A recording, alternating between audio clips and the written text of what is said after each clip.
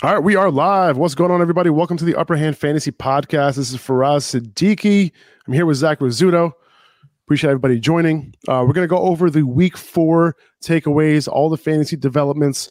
There's actually a lot to go over in Week 4. I don't know what it was when I was preparing for the episode. There's a lot to talk about. A lot of shifts in backfields, a lot of changes in target share, things like that. So this is definitely an episode worth listening to.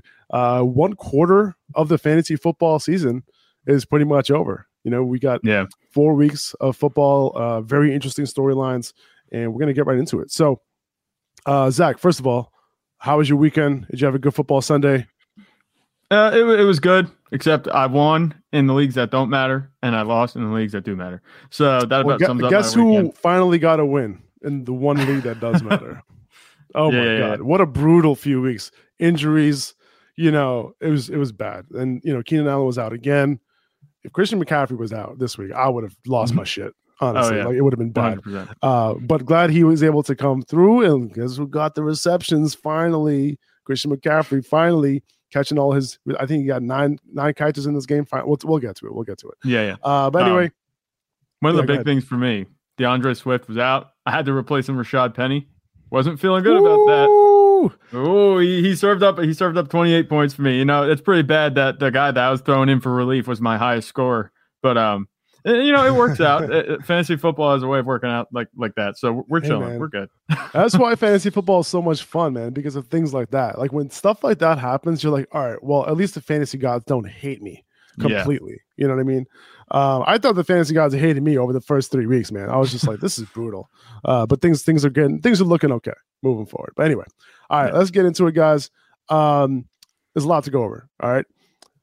First of all, there were a lot of people who ended up leaving Alvin Kamara in their lineup for this early game, right? He played in week 3, seems to have been fine getting limited practices in all week, and was a surprise inactive early Sunday morning for a London game. Did you have any Alvin Kamara at all? Or do you have Alvin Kamara in any leagues or not really? No, I remember I'm kind of becoming the Alvin Kamara hater around here.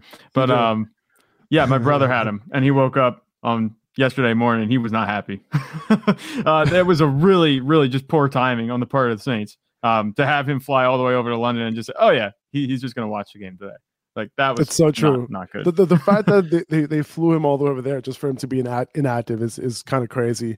Yeah. We did have a clue, right? That clue was that Latavius Murray was activated from the practice squad the day before. And the other clue was that Alvin Kamara was questionable going into Sunday. So, I know your brother had him in your lineup. Do you have any sympathy, though, for fantasy managers who left Kamara in their lineup because they didn't wake up in time? Well, it's not like we said in the podcast, like, oh, yeah, make sure you take Kamara out of your lineups. It's like, no. He was trending towards playing the whole time. And now, I think that was just kind of the fantasy guys screwing people over. That was them messing around, first Sunday game, first early morning game on a Sunday. It just worked out that way. I don't like Alvin Kamara didn't play. I think a lot of people got screwed over. I think that one's kind of out of their control. So yeah, I have sympathy. I mean, I don't know about you. It is funny because if I woke up and Alvin Kamara was in my lineup, I would be so pissed. Like that would just ruin my entire Sunday. Like I can't even watch football and enjoy it if Alvin Kamara was in my lineup and I got that big zero. You start with a bagel. That would be. Oh my God, that would be terrible. Now, listen, in my opinion, it's your responsibility to make sure that you're aware of the possibilities. Okay, set your alarm, check if he's active. All right, go back to sleep if you don't want to watch the game. Okay, lazy ass. You know what I'm saying? So, and for all the commissioners out there, and I've been seeing this on Twitter, if you're a commissioner and you're allowing fantasy managers who if you're allowing them to sub out Kamara after the fact, you're soft. Okay, you're soft. I'm just letting you know right now. Don't give in. Okay, where do you draw the line? Right. You know what I'm saying? Then, you're opening up Pandora's box at that point. Don't do it. You're opening up a chance for rebellion against you. Okay, as a commissioner, you already have a hard job. All right, now you're opening up all the Pandora's box, and the rebellion is coming. Okay, so they see your weakness, and I wouldn't do it. And because it seems like an extraneous, just odd outlier type of thing where Alvin Kamara wasn't available because it was so early in the morning. Like if you're like me, I just woken up. Sundays are my day off before football's on. But I think that you can't really say that you can sub him out. I agree with you that letting people sub him out after the fact kind of goes against the whole idea of fantasy football. If you don't want to worry about subbing players out, play best ball. That's what I'm going to say. Hey, it's true. It's true. I mean, I don't know. I'm a little, I've been watching a lot of House of Dragons lately. Yeah. And I guess that's because that's why I have a mentality of like, don't let any, you got to like make sure that you have everything.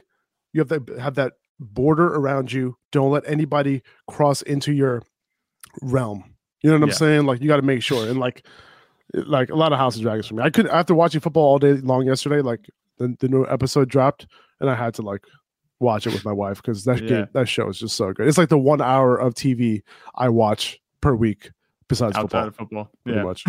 Anyway, it was Grandpa Ingram and Grandpa Murray taking over for Kamara, the two oldest running backs in the league. I'm assuming Kamara's going to be back next week. I am buying Alvin Kamara right now. People are pissed. Yeah.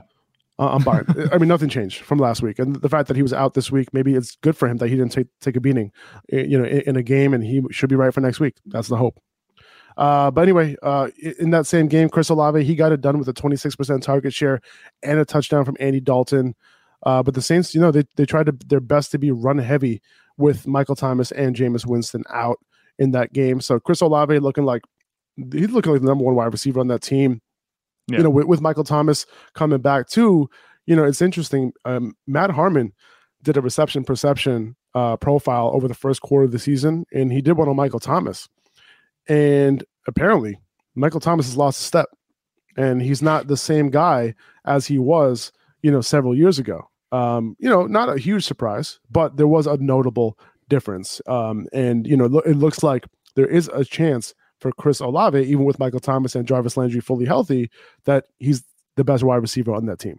So it's something worth noting, moving forward. So, Olave didn't have a huge day. He caught a touchdown, but he had a high target share. Somebody that if you're looking to potentially buy, you can buy him, relatively high. You're not buying him super low, but he's somebody that could potentially be big, going, to the stretch run of your season after the first quarter of football. Yeah, 100%. And especially if Michael Thomas and Jarvis Landry continue to be, banged up. I mean, I know Landry did play, but he wasn't much of a factor at all in this game. So Olave seems to be the consistent in the passing game right now, even over Jameis Winston, which is funny because Jameis Winston's the biggest part of the passing game, arguably, and he's not been consistent. But even with Andy Dalton and Olave, put the numbers up that you want to see. Obviously, we kind of expected his ceiling to be capped because it is Andy Dalton. But I think what he did was what we were looking for. He filled in admirably. He got the production he needed, so it's not like you're sitting there and thinking, man, I should have started somebody else over him this week. 16 points. Yeah, he's closer to 17 to 16. I'm okay with that if I'm a Chris Olave owner. Moving forward, I think it's the Chris Olave and Michael Thomas show. I'm not paying much respect to Jarvis Landry moving forward unless, I feel like he'll have his games, one or two, but I don't see him being much of a factor, taking too much away from Chris Olave going forward. And I know Jarvis Landry was the guy that you said, he's going to get the target share, that kind of stuff. But it seems like it's kind of trending more towards Olave in these past 2 weeks, as opposed to the first 2 weeks. Definitely. In that same game, Dalvin Cook, he ended up playing only 63% of snaps, but, I think it's good enough, and the volume that he got was good enough, like given the situation going into the week. It's still enough to warrant him to continue being in your lineup, kind of locked and loaded. Still 22 targets in that game. He still looked good. Great matchup against Chicago next week. The fact that it came out that it was a partial dislocation and not a full one is apparently a better sign, and there's a lesser chance of things getting worse for him. So, it did suck that Madison ended up vulturing that touchdown, but Cook seems like he's going to be fine. He's going to get his, and I don't necessarily think Madison is like their new goal line back. No, and don't let if you look at the box score and the fantasy points that they scored between them, it looks very, very close, but the usage wasn't close at all. Like we just talked about, Dalvin Cook, even with a half bum shoulder, apparently now, he got 22 touches to Alexander Madison. What do you get? 4, and his one just happened to be a 15-yard touchdown on a third down where they just checked it down. He wasn't even supposed to, I think, get a first down. I think he was probably just going for yardage, move the field goal closer, but he ended up scoring on that play. So as long as Dalvin Cook is in, don't worry about Madison. I wouldn't start Madison each week thinking he's going to vulture a touchdown like that. If Dalvin Cook's playing, you don't start Madison. I don't think even though we've seen him in the past, take a few touches. There's no reason to do that. Dalvin Cook's the guy, and still, if the guy that has Dalvin Cook wasn't willing to sell Dalvin Cook last week, maybe he is this week. Bye. For sure. Nick Chubb continues to dominate, dude. Like 19 carries, 110 yards, and a touchdown. He's the new Derrick Henry, in terms of getting it done every single week for 4 weeks straight without a role in the pass game, without exceeding, 60% of snaps in 3 of his 4 weeks. So as of right now, he is the overall fantasy RB1 through the first quarter of the season in non-PPR and half-point leagues, and is only 0.4 full PPR points behind Saquon Barkley as the overall RB1. So Nick Chubb is killing it. There's no slowing him down right now. At some point, Deshaun Watson is going to come back. It's possible that this offense can even take a step forward. So, right now, wheels up for Nick Chubb. He's getting it done. So it's hard not to rank him not as a top 5 running back, despite the role not matching the production. He's like one of those outliers, right? One of those guys that is just way too talented for you to say like, all right, well, the role isn't really matching up with the production. In his case, it is what it is. Yeah, this is an exception. We've talked about Nick Chubb being that all-world talent as maybe the best pure runner in the NFL. He's right up there with Derrick Henry, but Nick Chubb is now younger Derrick Henry at this point. It's funny because I'm looking back and thinking, how did I not see this coming? How did other people not see this coming? A lot of people had him not ranked as high as he's performing right now. Offense with a good offensive line and a backup quarterback, are they not going to rely on Nick Chubb? Like, I'm starting to think, like, how did I not see this coming? I had him ranked lower than a lot of other guys. I think hindsight's 2020 on this one. Oh, right? Yeah, 100%. Nick Chubb was great last year too, right? Like, he was a great talent, but like the games were like up and down, and he's going to have those games. It just so happened that he didn't have those games, in the first 4 weeks. He's going to have a game where he gets like 13 carries for 67 yards and he doesn't score. Like, those games are going to happen. The Browns just happen to be in a lot of games, over the past first 4 weeks. So there's going to be a point where Jacoby Brissett might not be able to keep them in it or whatever the case may be. So I'm not as of right now, there aren't that many running backs I'm starting over Nick Chubb, but I don't expect him, if I'm looking at week 11, week 12, I don't expect him to be ranked as a top 5 fantasy running back. But right now, he is that dude. Yeah. Amari Cooper, he was shut down this week, right? Like, we were talking about him having a great matchup. He caught only 1 pass for 9 yards. 2 games where he's had one catch in week 1 and week 4, right? And then in week 2 and 3, great. He's had huge games, right? Yeah. 100-yard games, touchdown, nothing in between. Meanwhile, David Njoku continued where he left off last week, catching 5 for 73. Donovan Peoples-Jones out of nowhere getting 9 targets. So it's like week 1 and week 4, it was DPJ week, right? And then week 2 and 3, Amari Cooper week. So things are going all. I guess wherever the coverage is going, I guess that's a Jacoby Brissett just not going to look that way, right? That's kind of how he's working it.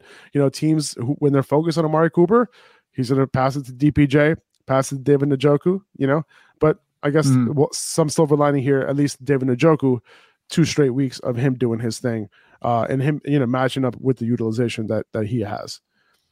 Yeah, AJ Terrell looked more like AJ Terrell yesterday than he did, I think, all season.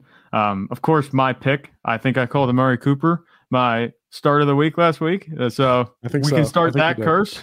we can start that curse now on Fridays. I'll do a start of the week, and that player won't do well. So you can tune in on Friday for my next pick. You know who to avoid putting in your lineup. But, it didn't look like the offense was as explosive as it was the past 2 weeks, at least through the air. Jacoby Brissett looked more like the Jacoby Brissett that we know. He wasn't very accurate. He wasn't efficient. He threw a pick. He did have that rushing touchdown, but it was all on the ground with Nick Chubb, any of the production that they had. There was a stat that was put out in this game. They were talking about it on the broadcast. They said Atlanta and Cleveland are the only 2 teams up until, obviously they put up 20 points this week that had more than 26 points each of the first 3 weeks. And it was them playing against each other. I was like, that's crazy. Because here was Cleveland, like this superpower offense that we thought maybe we'd have if Deshaun Watson was playing, and they had it with Jacoby Brissett. And now it's kind of, I'm not saying it's going to stay back down to earth, but Atlanta wasn't really a tough test. I think Cleveland should have won this game. So it's interesting to see how the offense goes after this. But Amari Cooper, complete letdown this week. You starting him next week? Yeah. You have to. It's a volatility because, you're going to get these weeks where it just sucks. I felt the effects of it, trust me. But you're also going to get the weeks where he's a very nice producer at your wide receiver 3 or flex spot, because chances are you're not starting Amari Cooper as your wide receiver 2 or 1. As a wide receiver 3, this is kind of what you're in for. He is your wide receiver 3. You don't put someone that's going to have like solid, consistent production in there. You shoot for upside. And Amari Cooper has that upside. It just didn't flash this week. I'd rather have a guy like Amari Cooper who is going to help you win weeks and get those 20-point games every other week than a guy who's just going to give you like 12 points per week. You know what I'm saying? Like, I'd rather that in my flex, because that is the pendulum that swings to get you those W's. And if you don't have that, you just have a bunch of guys scoring 12 points per week. It's not going to get it done for you, right? You need those pendulum swings. You need that ceiling, and Amari Cooper provides it. Just leave him in your lineup. Yeah, 100%. Do we have to bench Kyle Pitts, though? Like, are we taking him out of our lineup? Because 4 targets, 1 catch for 25 yards. It's over. It's over, right? Like, it's so I feel like you got to cut your losses, send him to the bench, okay? Like, he's just not getting it done. And through 4 weeks, it's been disappointing. 60% route participation for Kyle Pitts. It went down from last week. Yeah. So, low passing volume offense that amounted to 12 total routes for him in this game. Yeah. Like, last week he saw 17 total routes. If it was close to like 100% route participation, he'd be at like 25 or 26 routes last week and then 20 routes this week. But Arthur Smith, man, like, he has no clue what to do here. Yeah, he is the bane of all fantasy football players right now, because he did actually go on record and say in one press conference, it's not fantasy football, but when the guy that you have as a difference maker in your offense isn't getting the ball, like, what are you even doing just in a football sense? It was disgusting. You have to, I feel like you have to bench Kyle Pitts, because at this point, streamers are outperforming him. Guys that you pick up on the waiver wire are now doing better than him. It's really difficult. You're not going to be able to sell. I would say this: don't sell him, because we know what he can be. He's a supreme talent, but you're not, A, don't sell him because he's a supreme talent, but also B, because no one's going to buy him. This is a guy that doesn't get anything for him. You would have to sell him for pennies, and why do that? Yeah, this is a guy that has had 3 weeks at 3 points, and then one where everyone was like, "Oh, maybe he's back." That was still only, was it 12 points? Like, he's just not the tight end at all that we were hoping he would be. I think it comes down to usage. He hasn't shown me that he's not going to be good if he gets the touches, but he's just not getting the touches. If you watch the game, it was really just like confusing to me. If you watch the game, they were actually running Kyle Pitts out of the backfield in like the red zone, which I had no idea why they were doing that. They ran him out of the backfield, and they did like a flat route, and Mariota went the other way. Like, it makes no sense. Like, they're not even trying to scheme him open or get him involved. Like, they're running him out of a tight end out of the back. It makes no sense. Yes, you have to bench him at this point. I mean, it hurts. It pains me too, because I drafted him pretty high, and I'm sure you guys did too. But yeah, you have to at this point. Like, streamers, like I said, are outperforming him. You could probably do better elsewhere. Like Gerald Everett, the guy that we kind of pinned to not have that kind of production this late into the season. Not that we're late in the season, but many weeks in the season, he actually had a very good day. I had a couple of people asking to buy Gerald Everett. I have him on my bench right now, so I might have to keep him. I know it's tough not to keep him. I have him on my bench too in one of my leagues, and I don't know what to do. I have Zach Ertz in that league. I have him in that league, and I'm probably going to continue to start Zach Ertz because he's getting it done. But Everett's a guy like who could fill in if Ertz gets hurt, or if I have some holes on the bench, like in my starting lineup, he's somebody that you can sell right now, because he's still not getting a full route participation. He's still getting only 60%, but he's outperforming it. And on a per route basis, he's being targeted right now. And we'll see what happens when Keenan Allen gets back and if he can continue that production. But for now, like, I don't care. I'm starting Gerald Everett over Kyle Pitts next week. Yeah, that's why it's at least Drake London, he's running around on 95% of dropbacks. So, and he got a 41% target share in this game. So, he's going to be fine. Like, that's still, for me, that's fine. Like, even though this is a low volume passing offense, like, he's the guy that's being targeted on this team. And he's a very good wide receiver. On any other team, high volume team passing offense, Drake London probably would have had like 450 yards by now. Like the dude is legit. He's really good. Drake London probably looks more like Mike Evans on another offense. Oh yeah, he looks so good. And if he was on any other offense, he would like. Chris Olave won Offensive Rookie of the Month in September. That would have been Drake London if he was on a regular offense, pretty much. Yeah. But anyway, in that backfield, it was a full-on committee. Cordell Patterson was banged up coming in, but Tyler Algier looked good, man. Like he had some big plays in that game. 84 rushing yards on 10 carries. Ended up going over 100 yards from scrimmage.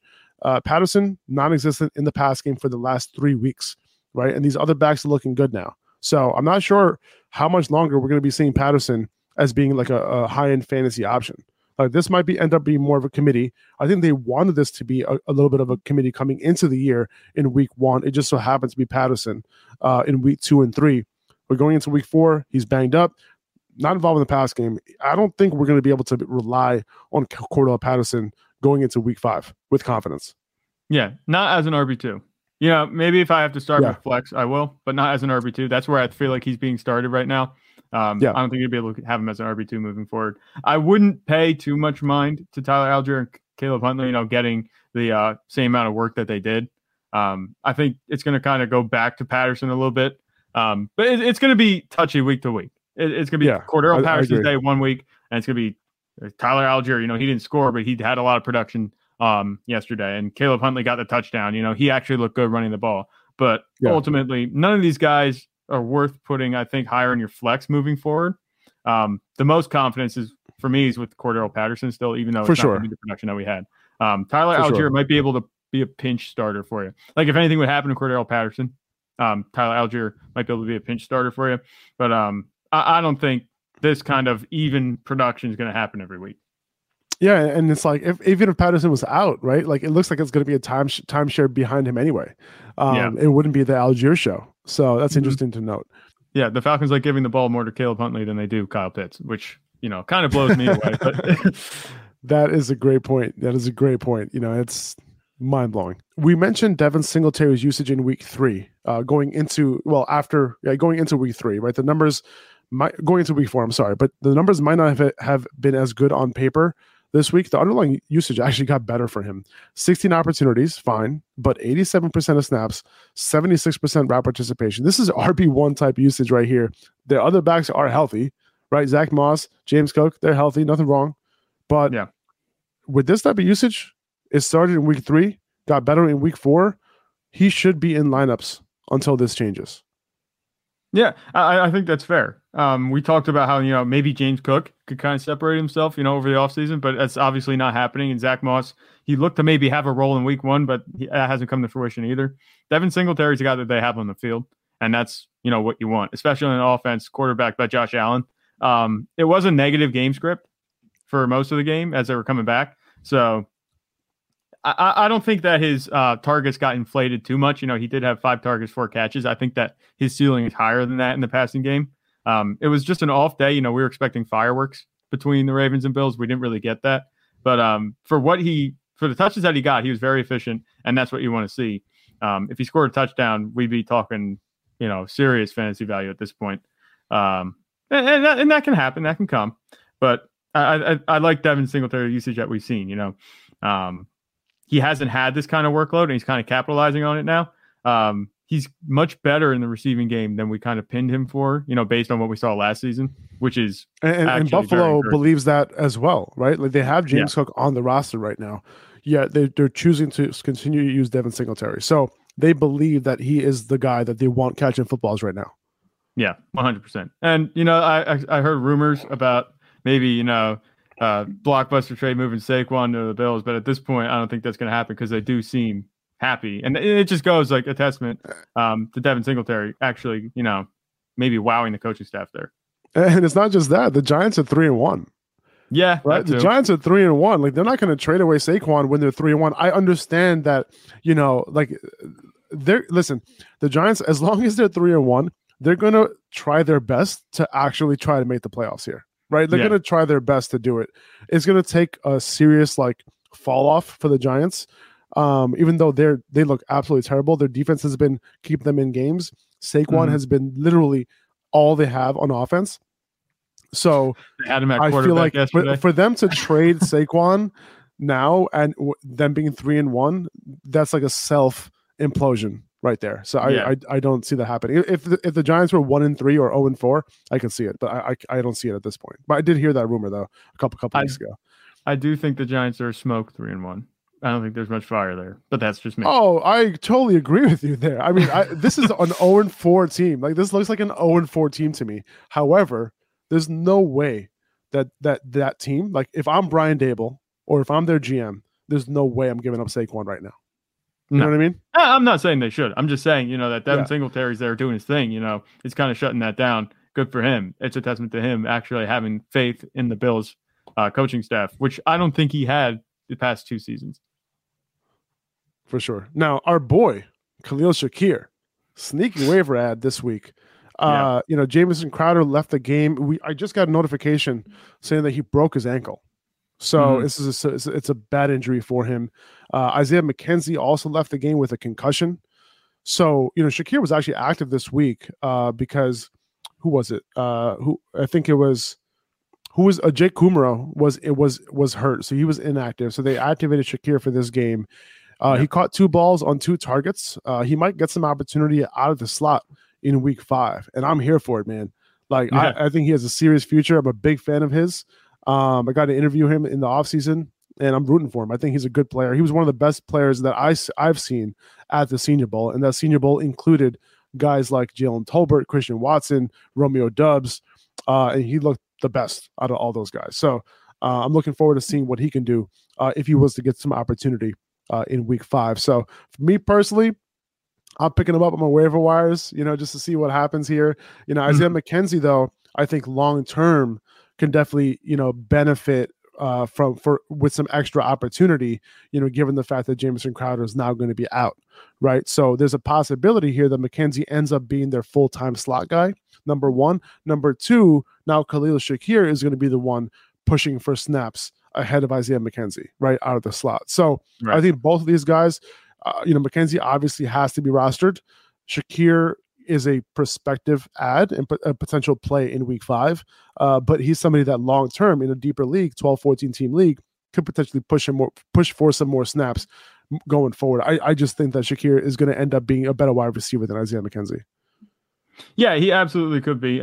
You said you're a big fan of Shakir, and we did a little coverage on him. You talked pretty highly of him in your rookie kit that we did. He showed up. He did what he was asked to do. The volume wasn't necessarily there, but what do you expect? He's coming in halfway through a game and, getting the snaps. He got more looks than I thought that he would, especially with Gabe Davis in the offense. And going back to, Gabe Davis, I could talk about Gabe Davis all day, just how it's infuriating. But, Isaiah McKenzie now looks more like a better fantasy asset at this point than Gabe Davis, because Davis just has been quiet for as many weeks as he's been in, except for week 1, where he scored the touchdown. And that, I guess you could say that's what we expected with Davis. But my kind of takeaway is, unless things turn around quick, he's going to kind of find his way to my bench. And I know as soon as I put him on my bench, he's going to have a big game. But This is the volatility you signed up for. The underlying usage kind of indicated that this would be the case.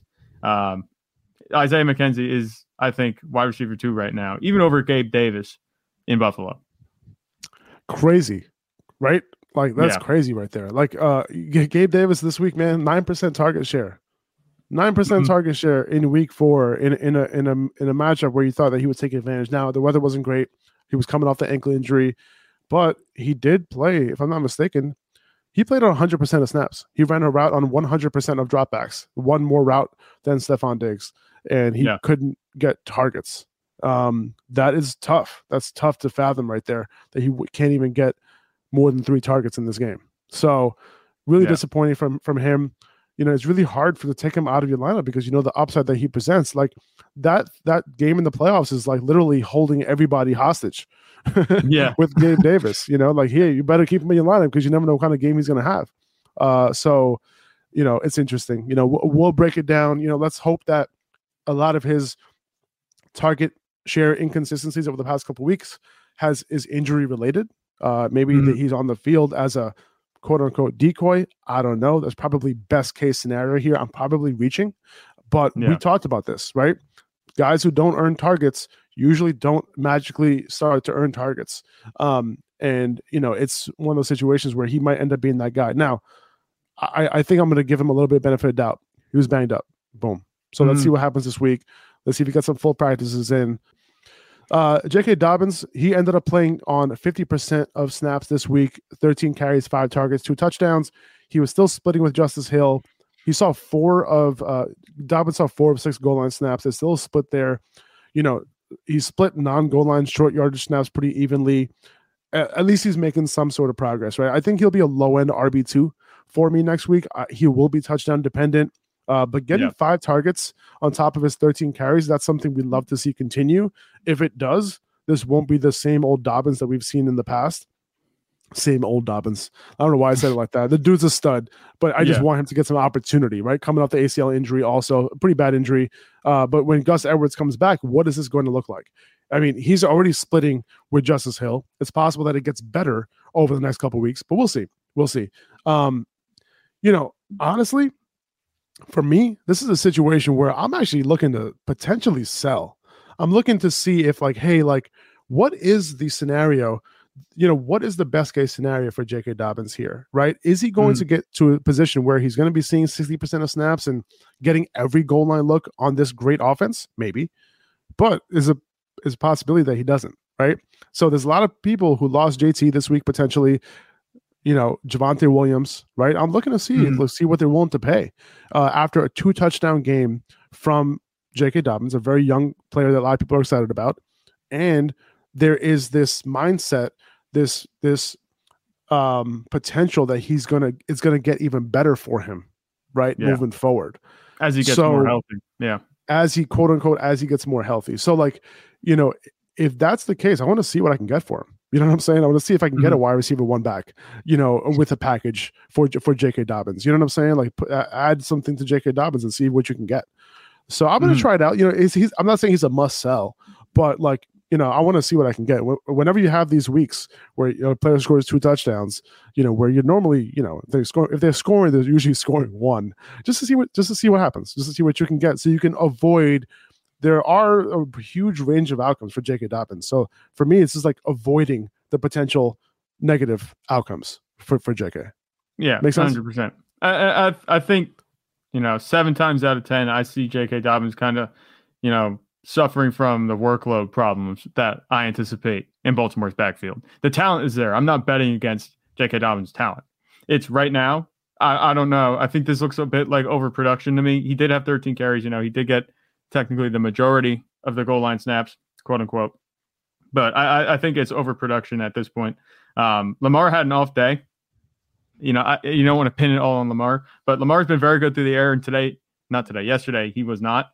If those touchdowns shift back to the passing game, we could see more underwhelming performances from J.K. Dobbins. And like I said, don't want to bet against the talent. I think he's very talented. I think he has a bright future. But as of right now, the workload is split just a little bit too much against my liking. I think if you can sell, I'm not saying there's no reason not to, but you're not going to be hurt if you do. Rashad Bateman has a foot injury. He was seen in a walking boot after the game. We'll continue to monitor that. Be prepared for him to potentially miss next week. I think he only played 2 snaps in the second half, which is probably why he didn't do as good in your fantasy lineup.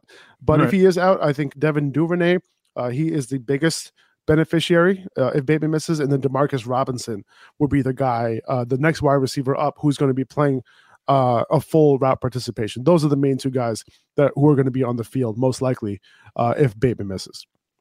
Michael Gallup returned. He ran a route on 83% of dropbacks. He did end up scoring a touchdown on only 2 targets, but understandable given the fact that Noah Brown has been around and Gallup hasn't. But I expect that to change. I think, so looking at the numbers here, Gallup did end up running more routes than Noah Brown. That's a great sign for him in his first game back. And that touchdown, should be a little bit of a boost of confidence for Gallup and his return. So I think there's going to be some games where, Gallup kind of goes off in this lineup. And hey, man, Cooper Rush, 3-0. Yeah.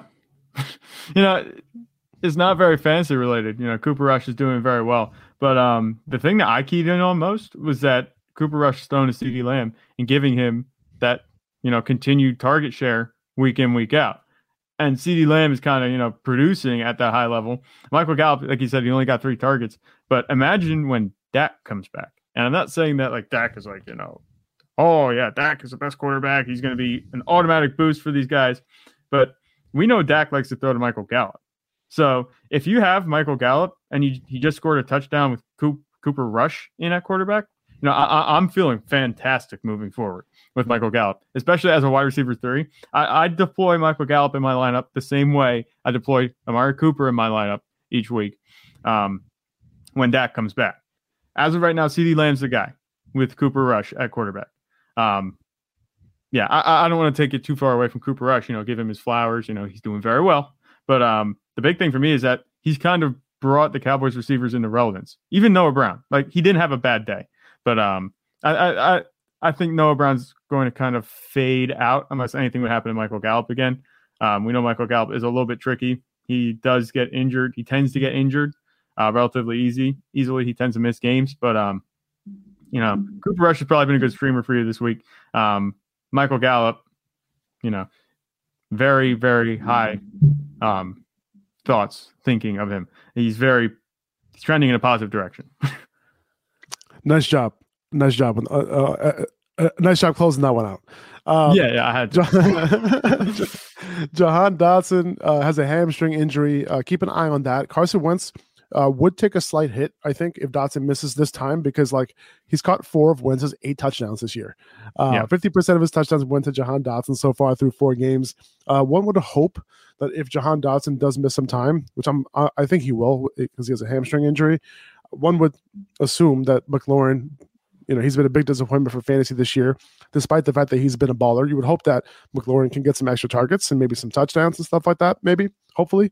But we'll see. But if you have Jahan Dotson, he's been doing his thing, looking like one of the most, underrated rookies, doing his thing. Somebody that, if you listen to us, maybe he would be on your team. You know what I'm saying? But yeah, it's also, that with that same offense, I think it's time to offload Antonio Gibson if you can. Do you remember after week 1, he had that big game? We told you to sell. You remember that? 20-point performance. That met quite the resistance. When I was talking about selling him, it was what are you talking about? He's gonna be great. Now he has Jonathan Williams mixing in on early downs with him this week. Brian Robinson is going to come back soon, potentially next week in week 5. It's very possible Gibson ends up being dead weight on your roster. Even if he is the 1A in an early down committee with Brian Robinson, with J.D. McKissic being the passing down guy, that's not great. You know what that's going to look like? It's going to look like Rashad Penny 2 weeks ago, when he was getting 8 carries and didn't do anything for you, not involved in the passing game, that sort of thing. That's not what you want. If you can offload him and people still think that he could be this every week RB2, I would do it. I would do it now. Yeah, I think so. And, you said about people saying that Antonio Gibson, you were met with some blowback because you said to sell Antonio Gibson week 1 like we did. But I feel like those people are probably the people that were setting him in their lineup and looking at him like a Jenga block and just, you pull a Jenga block out and you watch a tower shake and wobble and you hope it stays up. And that's kind of what's been happening with Antonio Gibson. I think that's kind of the way they view him, and they're just happy to get the decent production out of him. Yeah. Nobody thought Antonio Gibson was going to do well this season over the offseason, at least before Brian Robinson was, in that accident where he got shot. It's just terrible. But I think that we're looking at Antonio Gibson kind of going back to where we anticipated him being. Not to mention that Washington's offense has fallen off a cliff since week 1. They've been in negative game script or not scoring very much at all. Granted, they did play against a good Cowboys defense, but I've said that Jahan Dotson was kind of my guy in this receiving core. I wasn't a big fan of Terry McLaurin, but Antonio Gibson, he's been getting some targets, but I don't think that's going to continue, especially with Brian Robinson coming in. Now, this dude, I texted you yesterday. This Seahawks-Lions game, it was a fantasy football paradise. It was awesome. Everybody was getting scores. Geno Smith looking good over here, man. Geno Smith, 320 passing yards, 2 touchdowns, very efficient. If you wrote him off, he ain't right back. Right? Rashad Penny, huge game, 17 carries, 151 yards, 2 touchdowns. 67% of snaps. Now, this was the Lions, right? They give up 96 rushing yards to Miles Sanders in week 1 on only 13 carries, 96 carries to Dalvin Cook in week 13 on 17 carries coming into this game. So it was a great matchup, but the usage did get better for him. Last 2 weeks, 69% of snaps, and this week, 67% of snaps, above 50% route participation each of the last 2 weeks, 67% of the rush share in week 3, 68% in week 4. Okay. And the other thing, the Seahawks are moving faster. They're running a lot of plays. Like, this is not somebody's gotten into Pete Carroll's ear. Maybe it's like a new girlfriend or something. But this was one of the worst teams in terms of pace of play under Pete Carroll the entire time. But the last 2 weeks, they've really upped their pace. Last week, they were 4th in the NFL in adjusted seconds per play. That's a great thing for this entire offense. But yeah, like including DK Metcalf, including Tyler Lockett. DK Metcalf, by the way, like I don't know if you saw this, but he was carted off the field on Sunday because he had to take a shit. He had the shits. He had the runs. He couldn't clench up and make his way to the bathroom. You saw the tweet he put out afterwards. He's like, the clinch walk wasn't gonna make it. I will tell you, I was ready to cry when I heard that he was carted off. I'm like, okay, it's one thing if he gets injured and he walks off the field. Like, he was carted off. I was like, oh my God, you gotta be kidding me, man. Because he finally looked good, and that happened. But thank God that's all it was. Hilarious. He got carted there and got carted back. That's just like, that's classic shit right there, literally. But and of course encore, he caught 7 of 10 for 149 yards. Okay, so what an all-around game by DK Metcalf. You know what I'm saying? Entertainment value, production, entertainment, production, all of it. And it was a great game too. So if you were watching, like if I didn't have Red Zone yesterday and I was just watching that game, what a game to watch. What a game. You know what I'm saying? Just overall. Well, that's the thing.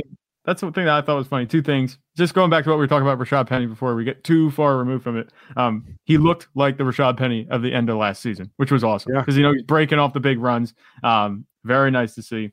But I don't know if that's going to continue. I think that it was 2 long touchdowns that he scored. And that's kind of what he relied on for production last season. If he can keep doing that, great. But I'd still deploy him as RB2 at best. I'd have him as a low RB2 next week. But then also with like you said, with the pace of play, it was funny because there were so many plays being run and so many points being scored, and it still ended up being like one of the longest games of the day, which was like, it was just a gift from the fantasy gods. It was because there was so much scoring that they keep stopping the clock. Commercial breaks. Yeah, 100%. It was just insane. It was a great game. Now, I'll say this, like I'm going to have Rashad Penny ranked a little higher than a low-end RB2 next week. And it's because of the usage. Like, it's not just the fact that, 2 weeks ago, so before week 3, he was in a much more even split with what's his name? Kenneth Walker, right, on early downs. And they had the passing down back on top of that, Travis Homer. But over the last 2 weeks, and especially this past week, like, DJ Dallas was playing a little bit of that role in week 3, but they just got rid of that in week 4. And then Rashad Penny started being much more involved in the pass game, 50% route participation. So that's great. That's not what he saw, earlier in the season in weeks 1 and week 2. He didn't have any value there. So now at this point, it's like, oh, okay, like the usage actually got increased. And on top of that, the offense is going to be better. Geno Smith actually looking okay. So this is not the fantasy wasteland that I thought it was going to be honest with you. Clearly not. No. Yeah, no, it's not. So I think Rashad Penny, like as long as Kenneth Walker doesn't start creeping in to being like a 1B rather than a clear number 2, I think Rashad Penny has some good value here. Somebody that I wasn't high on coming into the year, but the usage like doesn't lie over the past 2 weeks. Yeah. So I think I'm going to have him as like a mid RB2 next week, maybe around like RB 17 or something like that. I feel like that's kind of the range I'll have him in. Yeah. So the usage, just one thing with Rashad Penny before we move on. Yep. I think it's kind of being inflated by the Lions being like a terrible, terrible defense. They're just really bad at this point. Well, so, I guess that's what do you have? What do you have? 18 opportunities, was it? Like he had 151 yards and 2 touchdowns on 18 opportunities. 17 of those opportunities came on the ground. So it's not like he's getting the receiving work. That's going to be much more. It's going to give him a much higher floor if he's getting the receiving work, but he didn't. It was one target they had, and they weren't throwing much to running backs on the day, But I think that we might see this might be a little overinflated because his workload was good, not great. And we know that Kenneth Walker's still there, but it's just something that I'm noting. That's why I kind of said low end RB2. No, I hear that. And I think if the way I look at it is that even though he only got one target in this game, I'm looking at that 50% route participation and assuming the targets are going to come. You know what I'm saying? That's kind of how I look at it. I look at that more than the actual raw targets. And I think the targets will come eventually. The fact that he's even on the field in those situations, kind of boosts his value a little bit for me. Mm-hmm. And also, it's like when you look at, I think, when you look at like the running backs and like who we trust now, it's like there's not a huge list right now. It's like, it's very like, it's like, all right, well, I trust this guy and that guy. And like, all right, who else? It's not that many. It's like Christian McCaffrey right now, Nick Chubb, Saquon, Joe Mixon.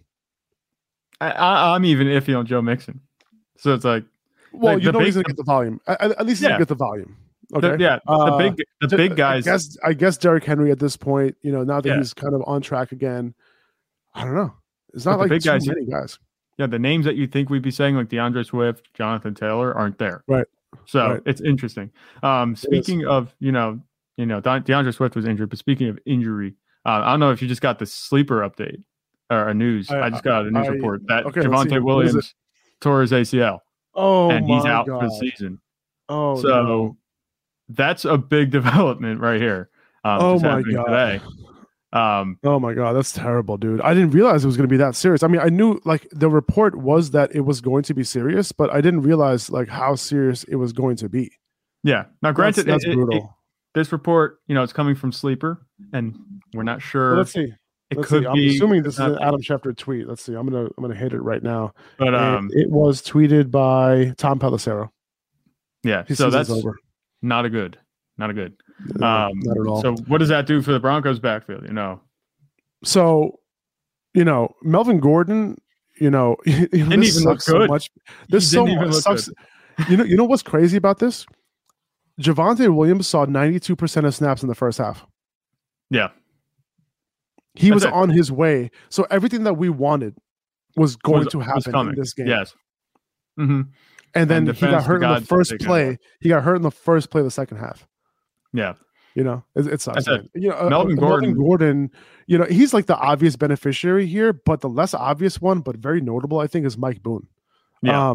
He had a ton of the early down work. He had some of the 2-minute work and third down work, and he's readily available on waiver wires. So I think he's probably the number one waiver wire pickup this week. Yeah, it has to be. And like I said, I don't think Denver's too thrilled with the way Melvin Gordon's been playing. He did not look good again yesterday. Didn't he fumble in this game again? Yeah, he fumbled again. He's had the fumbles. I think he's fumbled 4 times this season already. Jeez. Oh, my God. Which is not good. You know what I'm saying? So there's potential for Mike Boone to really take over. Mike Boone, by the way, he's an athletic darling. I don't know if you're aware of this, but like I'm just gonna like pull up Player Profiler right now on Mike Boone, and I just want to make you understand like what everyone understand like what he is. 80th percentile 40th yard dash, 71st percentile speed score, 100th percentile burst score, 59th percentile agility score, and 86th percentile strength on the bench press. So he's one of those darlings, who could potentially do some things this year. So yeah. Number one waiver wire pickup as I see it right now. We'll see what happens tomorrow. Tomorrow will be our official waiver wire show, and we'll put out the list and all that kind of stuff. But as of right now, Mike Boone, like obviously Melvin Gordon is rostered in almost every league, so Mike Boone would be the pickup. Wow, that's crazy, man. That sucks, man. Javonte Williams, super talented, and hoping for the best for him. Hopefully he makes a full recovery. It is the beginning of the year, so hopefully by the start of next season, he'll be good to go. But that's super unfortunate. That sucks, man. All right, let's move on. We just still want to go through all the stuff that we can for this week. So no Amon-Ra St. Brown for the Lions, no DJ Shark, but TJ Hawkinson went off. Hawkins 8 catches, 12 targets. Hawkins season, 12 targets, 179 yards, and 2 touchdowns. I was gonna say and a touchdown, 2 touchdowns. What a day! He won you your week with 40 PPR fantasy points. Jared Goff too. he didn't need Amon-Ra St. Brown this game. He went off. I think he was the number one. Was he the number one quarterback or number 2 quarterback on the week? I think he's number one. I think him and Gino were number 1 and number 2. Yeah, I mean, what do you expect from this kind of game, right? Crazy, man, crazy. But yeah, Hawkinson, I wouldn't expect this like when Amon-Ra St. Brown comes back, and this is a perfect storm for him. But this is great. Like, you'll take it. A win. I think somebody DM'd me saying that they had Hawkinson on the team, but they still lost. That's terrible. That's tough. Yeah. No, I've had that kind of thing happen. Imagine a player going ape shit for you, and then you still lose. That's rough. But for me, the Chargers, real quick, man. Oh, go ahead. Did you want to say something about Jared Goff, Hawkinson? Jared Goff and Hawkinson. Jared Goff, number one, he is the ideal QB2 because of the offense he's on. He has a decent floor, but he has massive upside at this point, which is weird. I wasn't thinking the Lions were going to be this good, but they're very good on offense. They're not a very good defense. It kind of gives me shades of 2020 Cowboys, where they were just fantasy machines. You know what I'm saying? Terrible defense, great offense.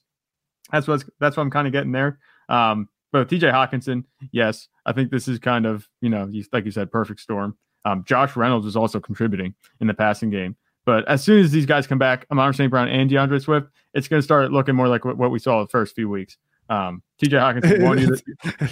It's so funny because like when Amon-Ra St. Brown was absolutely killing it, we were like, oh, he was killing it because TJ Hawkinson and DeAndre Swift were off the field, and now TJ Hawkinson's killing it. We're like, well, when DeAndre Swift and Amon-Ra St. Brown come back, he's gonna go back to like square one, But I hear you. I hear you on that one. It's true. Yeah, Tommy Kennedy's there in the box score. It's freaking hilarious, and he actually didn't have a bad day. It's crazy, man. This is a fantasy wonderland. Fantasy conducive. Yeah, very good offense in Detroit for fantasy. Austin Eckler, he was back doing Austin Eckler things. 3 total touchdowns and over 100 yards from scrimmage on 19 touches. Eckler is currently on pace for 115 catches, which would be 1 catch behind Christian McCaffrey's record of 116, and he did it in 16 games. A little bit more impressive, but still. Yeah. Eckler is on pace for a shit ton of catches. Obviously, Keenan Allen being out, that could be contributing to that, but we'll see. Unfortunately, we didn't get a chance to see if he would get any of the goal line snaps back. We didn't get any goal line snaps from this offense over the past 2 weeks. They just didn't have any. So, if he gets those back, boom, he's back to what he was last year. If he doesn't, it's unfortunate. He won't be getting back to what he was last year. Yeah, a much different outlook at this point right now after a 3 touchdown performance. You know what I'm saying? Of course. Because we were talking about... Now, if I saw some goal line carries and they were not going Austin Eckler's way, I would be selling after that game. Unfortunately, we just don't know. But it seems like, it's the receiving game that's going to give him a floor to the point where you don't have to worry about, like, seriously, like, having whiffed on Austin Eckler this year. Yeah, that's the hope. But, with Keenan Allen coming back, how much of that target? I mean, Keenan Allen's going to get, 26, 27% target share at least when he's back, eventually. So that could cut into that, right? But, I mean, I can totally see Justin Herbert taken away from Mike Williams, right, easily as well. So, he came through. Justin Herbert threw for 340 yards. He looked like himself. Glad this injury seems to be behind him at this point. Yeah, 100%.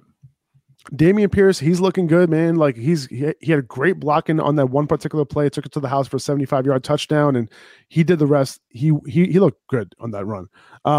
He ran a route. By the way, his role is getting better. He ran a route on 52% of dropbacks this week, which is a notable upgrade from 27% in week 3, 31% in week 2.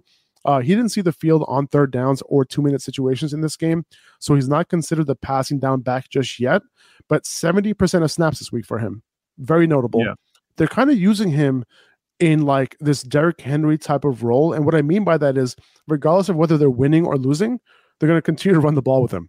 So, kind of like that's what the end, he's like their engine of their offense. So that would be great. You know what I'm saying? No. If that's the case for him, that is very good. Because we don't have to necessarily worry about him coming off the field when they're in a slight negative game script. Yeah, and that's kind of what we talked about. Dameon Pierce, if he could be the engine to the offense, it'd be really good for him, and that's kind of what we saw. He wasn't very efficient with his passing work. He only had 8 yards receiving on 6 catches, which makes me think that there's still production left on the table. There's still a ways for him to go in terms of his ceiling, but I'm not sure. I don't think the 6 targets is going to be as sticky as maybe the carries that we saw. But regardless, his role looks much better, and it's only gotten better. Every week it's gotten a little bit better for Dameon Pierce. Rex Burkhead is still a factor. He did have that touchdown, so all of Rex Burkhead's came in the receiving game. So we know Dameon Pierce has the ground game on lock. If we could get the receiving game, even just partially more consistent, we're looking at a very nice fantasy asset, especially if you drafted him where he's being drafted early this offseason, very low. Now, Adam Schefter just tweeted out. I was going to say that never mind. Adam Schefter just tweeted out that Jonathan Taylor's X-rays on Jonathan Taylor's ankle were negative, and he has a chance to play Thursday night. Okay. So good news if you're Jonathan Taylor on. It's good news. I don't know why I don't buy it. I don't know why I don't buy him playing this week. But I mean, like the ankle, like the X-rays might be negative, but does that mean that nothing is wrong? You know what I mean? So like I would take that report with a grain of salt in terms of like him potentially being able to play on Thursday night. It is a short week. Have an option ready and make sure that, listen, if JT plays, he's in your lineup, obviously, but 100%. just kind of make sure that you have another option for Thursday, just in case he doesn't go. Nyheim Hines obviously would be the primary beneficiary. Nyheim Hines did play on an every down role, with JT out in the preseason, something we've never seen from him. If that happens, he'll have some serious upside if JT were to miss in this game. Yeah. Derrick Henry, is he back, dude?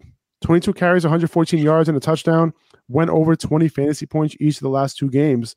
The Titans, they have Washington next week before their week 6 bye.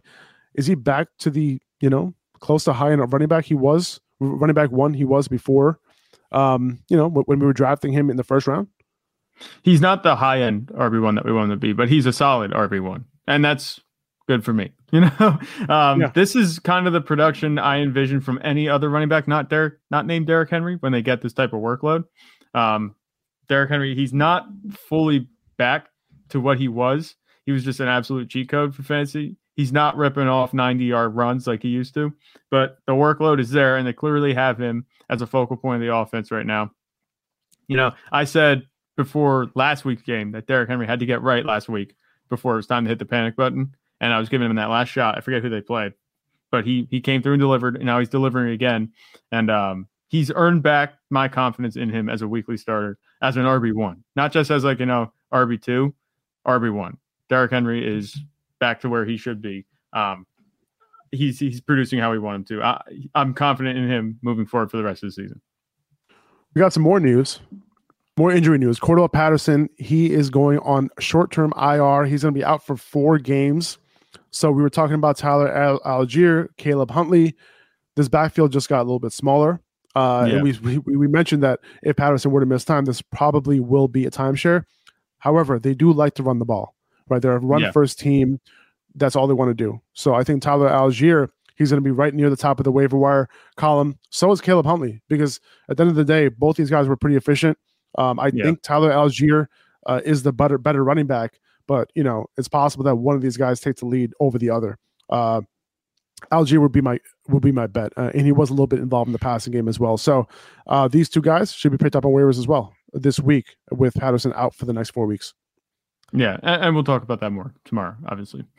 Yes, definitely. Treylon Burks, he was carted to the locker room with a foot injury. That's not good. We'll monitor that to see how serious it is. He was seen on crutches and a boot, after the game. I did get a question here. Would you want Tyler Algier over Mike Boone on waivers? I don't think so. I think I'd rather go with Mike Boone. I think he has higher upside. I think it's going to be a better offense. So, with Tyler Algier, there's a chance that, Caleb Huntley, has an almost equal amount of touches. And I honestly think in Denver that there's a chance that Mike Boone ends up, being more valuable than Melvin Gordon.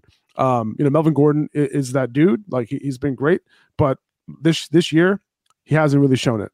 And Mike Boone's always been somebody that I was hoping would get opportunity at some point, because we know what his talent, what his athletic profile is like and all that. So, and he was put in the game right away when, Javonte Williams was out. It wasn't like Melvin Gordon came in first. He wasn't. It was Mike Boone. Right. It's close though. It's close. Now we got to wrap up this show, so I'm going to go over a bunch of stuff just real quick, to kind of wrap it up here. Khalil Herbert, he didn't end up scoring, but he did play 77% of snaps, 20 touches. he continues to be a must start as long as Montgomery misses time. He didn't score, but still, Tristan Ebner had 2 fumbles in that game. I wouldn't worry about him. Miles Sanders, 27 carries, very encouraging. This is a game where the passing conditions weren't great, but instead of splitting the rushing between him, Gainwell, Sermon with Boston Scott out, it was all Miles Sanders, 134 rushing yards, 2 touchdowns. Sanders has actually come through for the most part in 3 or 4 weeks. He duped us, dude. He duped us. As long as he stays healthy, guess who's the top 10 running back right now in fantasy? Miles Sanders. Yeah, Miles Sanders. After that game. Yeah. Unbelievable. That's just ridiculous. Because chances are you probably got him in like the 5th, 6th round of your draft, 7th round maybe, as a flyer. Maybe this is the year, and it's paying dividends right now. So far. Yeah, 100%. Travis Etienne ended up out-snapping James Robinson this week as we spoke out. We spoke last week, potentially happening, right? We spoke about Travis Etienne closing the gap on the rushing share each of the last 3 weeks. And this week, they each had 8 carries. But Etienne ended up running double the routes as Robinson did. And we spoke about selling James Robinson before this week. That was met with a bunch of backlash, for sure. Mm-hmm. And, we talked about it. And, if you did, you probably made out big time. You're probably feeling really good about that right now. And if you didn't sell him, I would not sell him right now. If you didn't sell him before this past week, I would not sell him right now. There's no way that you can get what you could have got last week, right? This is about selling when the price is right, which was last week. Mm-hmm. Now, you can't get the high-end player that you could have got last week. So at this point, I'm holding James Robinson. And I don't think it's a panic hold. You're not sitting here thinking like, oh, man, James Robinson sucks now. No. This was a horrible game script for him. Horrible weather. We knew that it was a tough matchup with the Eagles D-line. This is what we expected. We figured that James Robinson might have an off day today, and he did. Not today, yesterday. And he did. He had a bad game. I think it'll go back. James Robinson will produce again. He'll be the same guy, I think, that you had before. But now his value is much lower, like you said. Couple other notes. Marquise Brown, another 11 target game, 6 for 88 and a touchdown. Hollywood on the low is the wide receiver 6 on the year. He's averaging 19 PPR fantasy points per game. Legit. And if you want to sell with Hop coming back, I get it. But I think he continues to do his thing when he's, with less attention on him. I think he's going to continue to do what he does. He's a good player. Rondell Moore, he ended up running the same amount of routes as Marquise Brown in his return. That's a great sign for him. He didn't get a bunch of production, but most of his routes were not from the slot in this game. Only 34% of his routes were from the slot. It did limit Greg Dortch, though, as expected. We talked about him being, benching him this week. He only had 1 catch in this game. I do think that when AJ Green is back, Moore will be back in the slot. And I think that has a lot to do with why Moore couldn't get anything going, because he's a slot guy. He's not an outside wide receiver. He's not a guy that is going to get open on the outside. That's not his game. Christian McCaffrey, finally being used in the receiving game, 9 for 9 for 91 yards and a touchdown. Finally, he's back. This is the type of usage we like to see. Competent coaching, hopefully. We'll see. But they still that's quite a standard. Competent. Competent. Yeah, seriously, man. Breece Hall, he's taking over this backfield right now. 17 carries, 6 targets, 66% of snaps, half the 2-minute snaps, most of the third down snaps. He's good to go. Put him in your lineup. I think every week RB2 at this point, and he's going to have RB1 upside if the usage continues. Yeah. The Steelers made a quarterback change. Kenny Pickett coming in, provided the spark that offense needed. He did show willingness to run. So there might be some fantasy upside here. Like, you never know what the upside is going to look like. He has the weapons. I think he's worth picking up, just to see what happens. If you need a quarterback and you're trying these low-end guys, just pick him up, see what happens. I'm not saying to start him next week, but he has the weapons. This is the Steelers, and there is some potential upside here, especially if he's willing to run the way that he showed that he's willing to run yesterday. Yeah. George Pickens on that team caught 6 of 8 targets for 102 yards, finally having a good game. A lot of his production was with Mitch Trubisky, but with Pickett, behind center, he should be picked up, right? Like in the second half, Pickett did end up targeting him at a high rate. So that's 2 weeks in a row now with 20% or higher target share for George Pickens. So if he's available, I know a lot of people are stashing him, but if he's available in your league, I pick him up right now. Yeah. Ramondre Stevenson, he continues to get touches. He led the Patriots backfield in snaps once again. 19 total touches in this game, involved in the pass game. He's an RB2 right now. Damian Harris, touchdown dependent flex, given he's not involved in the pass game. Does that make sense? Yeah, no, I think that's 100%. both of the Patriots running backs look good. Against a good Packers defense. So it's interesting. They had very similar workloads. You know what's interesting too? It's like the Packers knew what they were doing on every play because they had the rookie with Bailey Zappi at quarterback. Yeah. Like I wonder who the ball's going to, and they still actually they took it to the wire. It was a close game. Unbelievable, man. Romeo Doubs, 8 targets in this game. He came through with 5 catches for 47 yards and a touchdown. He dropped what would have been the game-winning touchdown. That would have put him at 2 touchdowns for the day. And Aaron Rodgers thought that he caught it, but he didn't. Allen Lazard, he also had a good day. 6 catches for 116 yards. I think so. Looking at these numbers, these two were the only Green Bay wide receivers to run anywhere close to full route participation. So it looks like both these guys are very startable moving forward. Yeah, I think so, especially with Aaron Rodgers at quarterback. I think you can't go wrong. Christian Watson, he did have that rushing touchdown, but he's not anywhere close to the usage or the trust, I think, in Aaron Rodgers as Allen Lazard and Romeo Doubs are. So he only saw a couple targets in this game. So yeah, and the thing about Romeo Doubs, just a side comment on that catch that wasn't, that was almost a second touchdown.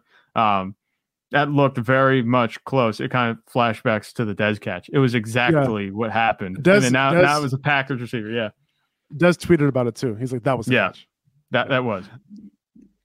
Every time I get sleeper notifications, Treylon Burks has turf toe. No surgery is necessary, but we know how bad turf toe can be, and that can leave guys sidelined, and that sucks. Yeah, I might drop Treylon Burks if I have him. If you can't put him on IR with turf toe, you're not going to be able to start him for the next few weeks. Yeah, that's true. Yeah, that's pretty tough. So we talked about Javonte, Josh Jacobs, man. He went ham in this game. This is the best game of his career. 28 carries, 144 yards, 2 touchdowns, 89% of snaps. Ran around on 72% of dropbacks. That's elite usage right there. 34 total opportunities, given that he had 6 targets as well. If I had Josh Jacobs, I drafted him as a dead zone running back, someone I was not targeting personally. It's looking pretty good for Josh Jacobs right now. And he's like a high-end RB2, if this continues. Yeah, he's looked much better these past 2 weeks than he has the first 2 weeks. And that's kind of come with the usage kind of shifting his way big time. We're talking about Brandon Bolden maybe being a guy to target, because of the passing game. That wasn't the case. He got a lot of passing game looks yesterday. The run game, their dedication to the run game is what's kind of, encouraging for Josh Jacobs, even with Devontae Adams and Darren Waller. And, they were missing Hunter Renfrow. The run game was where they were going early and often. Josh Jacobs, suddenly it seems like the Raiders are okay with using him. They didn't pick up his 5th-year option, this is why I wasn't really expecting this type of performance, but it's here. So it's good. I'm not going to say so high because he's kind of producing pretty consistently so far this season. So last thing I want to talk about is Clyde Edwards-Helaire. He ended up with 19 carries for 92 yards and a score on the ground, 1 through the air on a 2-yard circus pass from Patrick Mahomes. I don't know if you saw this clip, but he was practicing. He was like playing basketball with the football like earlier, like in pregame warmups. He did like a spin move. Like he was like posting up on, I forgot who he was doing it to, but he posted up, fade away, hit the shot. And he did something similar and hit the fadeaway to Clyde Edwards-Helaire in the end zone. But the Chiefs, listen, they were up big all game long. Clyde ended up taking advantage of the game script. Isaiah Pacheco got work as well. The running backs were able to rack up 32 carries in this game, 56% of snaps for Clyde. The usage itself hasn't necessarily changed on a percentage standpoint. The game script allowed him to rack up carries. I would love to see, like, listen, I've been talking about selling CEH every single week, right? And how long am I going to say it for, right? I'm probably going to end up saying until the damn fantasy football trade deadline. However, this is not sustainable. Okay, like I know that it's so tough to trade somebody who's been scoring fantasy points for you, but I'd love to see what I can get back for CEH in a trade right now. I think you'll be surprised. Shoot for the moon. CEH team, shoot for the moon. Shoot for Jamar. Shoot for Justin. Shoot for all these guys. See what happens. Just shoot for it. You never know. That's the guys I'm trying to get. I'm not just trying to get these guys, random dudes, and just trade away the usage. I'm sorry, trade away the production. No. Like at this point, you're going to start CEH in your lineup, obviously. Like he's not going to be on my bench anywhere. But see what you can get after games like this. Look at his game log. Yeah. Like, that's very attractive. That's what I was about to say. There's no dud that a lot of people look for and they're like, oh, well, that's going to happen, in the future. There's no dud so far. So now this is peak value, I think. Peak value. Because what happens if he has a bad week next week? And, we've said, it's funny because we keep saying this every week. What happens if he has a bad week next week? But what happens if he has a bad week next week? We talk about capitalizing on the value that you have and, going and getting other guys that, might be able to return more value. This is exactly that scenario. It's not like this is 30 and 40 points a week. This is solid RB2 production, with RB1 upside. I think he could get a lot better, maybe even trade up to a better running back. I mean, no, he's a very nice trade piece right now. 100%, man. 100%. All right. We went way over time today because we had a lot to talk about. We really broke down a ton, a bunch of live stuff coming in, as we're talking. So I'm glad that we were able to hit it all in the podcast today rather than you having to wait for it tomorrow. So appreciate you guys. Thank you so much for listening to the episode. If you can rate and review the podcast on Apple Podcasts, on Spotify, whatever you listen to, we would really, really appreciate it. We'll see you guys tomorrow. We're going to talk waivers. We're going to order those waivers out for you to make it easy for you guys to make your claims. Take it easy. Thank you guys so much. See you later. Peace.